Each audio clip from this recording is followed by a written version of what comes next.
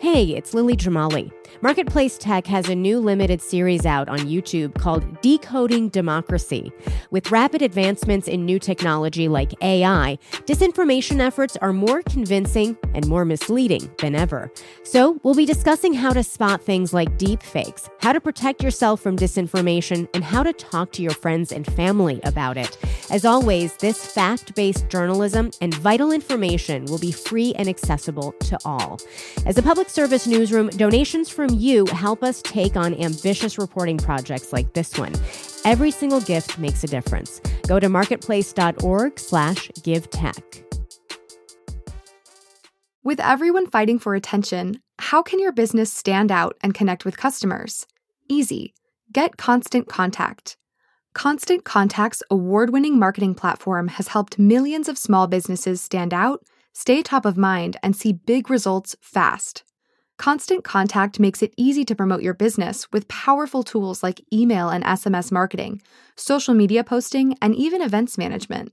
So get going and start growing your business today with a free trial at ConstantContact.com. Just go to ConstantContact.com right now. Constant Contact, helping the small stand tall. ConstantContact.com. Seeking ground truth in Gaza. From American Public Media, this is Marketplace Tech. I'm Lily Jamali.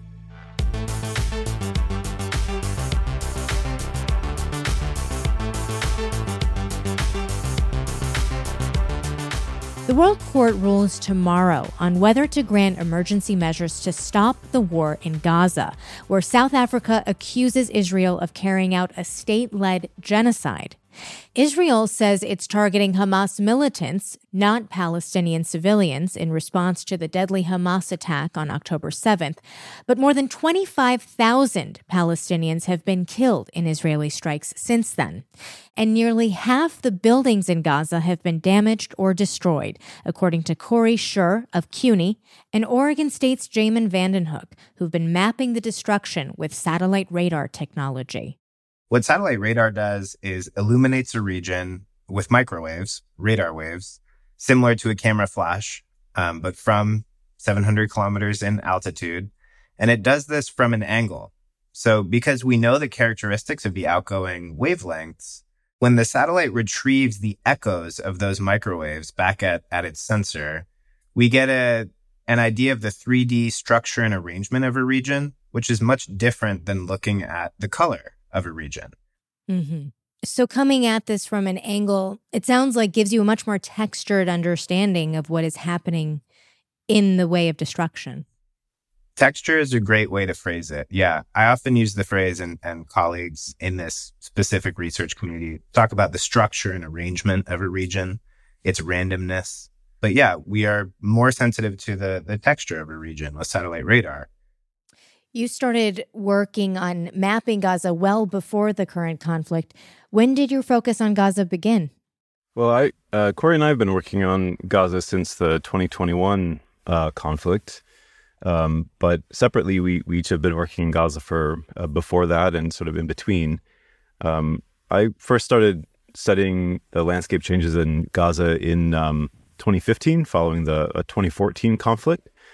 And there, I think the real concern with trying to understand the motivation to try to look at the Gaza Strip and what's happening in Gaza Strip as well as West Bank is the difficulties of access, difficulties of actually understanding the scale and the scope of humanitarian challenges associated with the long-standing sort of geopolitical isolation, marginalization, economic deprivation that Palestinians have endured.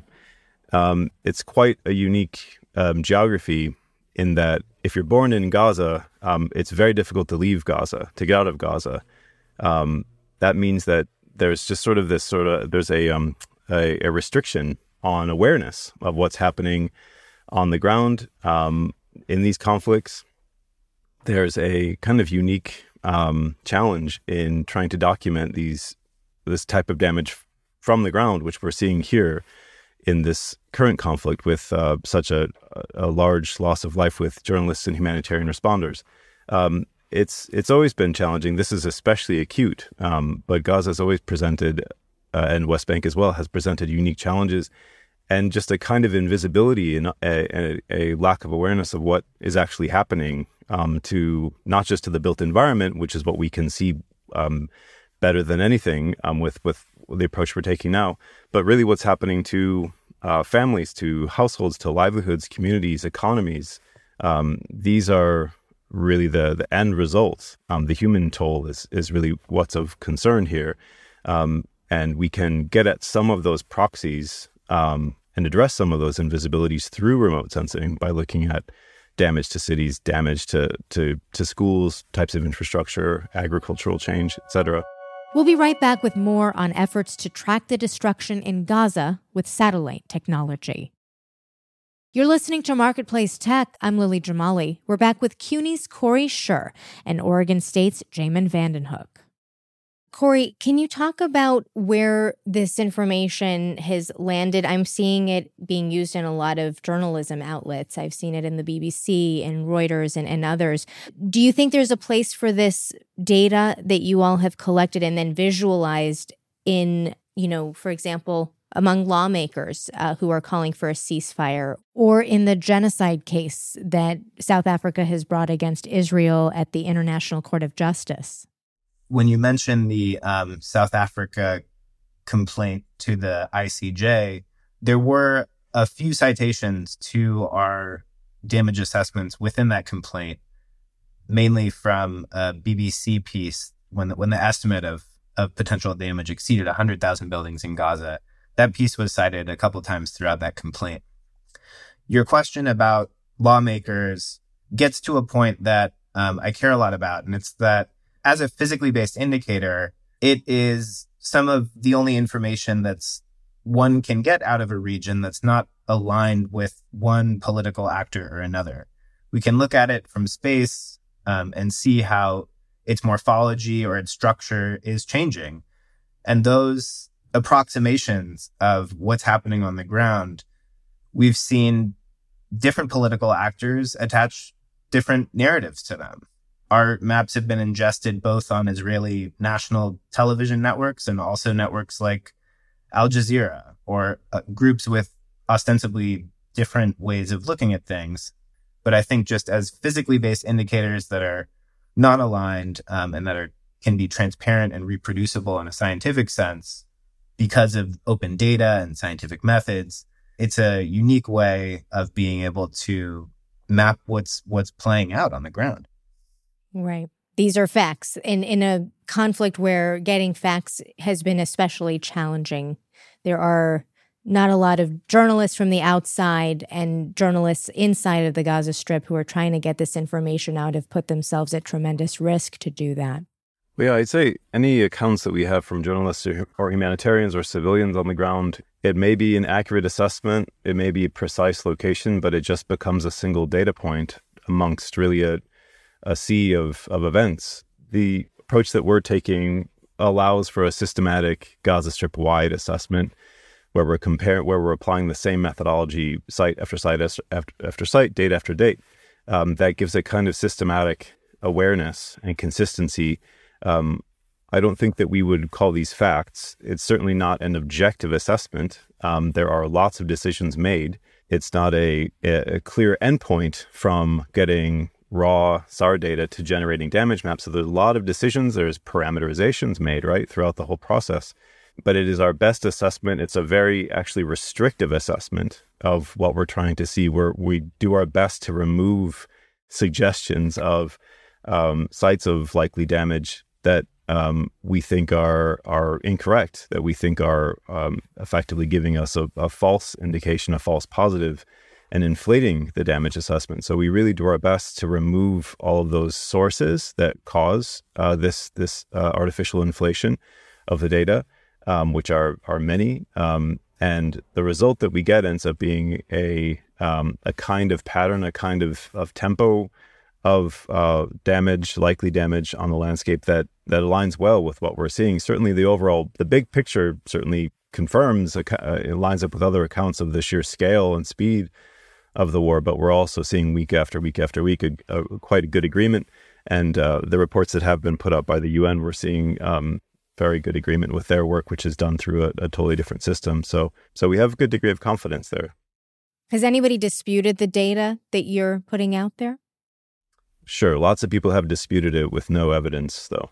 Everyone says that. There's a lot of people who have said, right, just random commentators have said, this is wrong, this is impossibly high. The I think, issue there, though, is that the people who have, that hasn't been happening lately, but early on, there were people that contested the statistics, and they were, of course, simultaneously voicing their support for military operations. So it was a little perplexing to us to see people discounting the scale of damage when that's exactly what they wanted to see. If I may, what's novel about this work is that within war zones, journalists and humanitarian actors are some of the first to have real reports and data on the ground about what's actually happening. So as scientists, what we always need in this type of work is what we call ground truth data, where we can be assured that something is in fact happening and we're seeing it expressed in the signals we're retrieving from satellite in this way. And in that sense, when we hand off these data to different journalism desks, they are doing their own sense of validation exercises with the reports or the ancillary points of information that they have. Researchers Corey Scher and Jamon Hoek.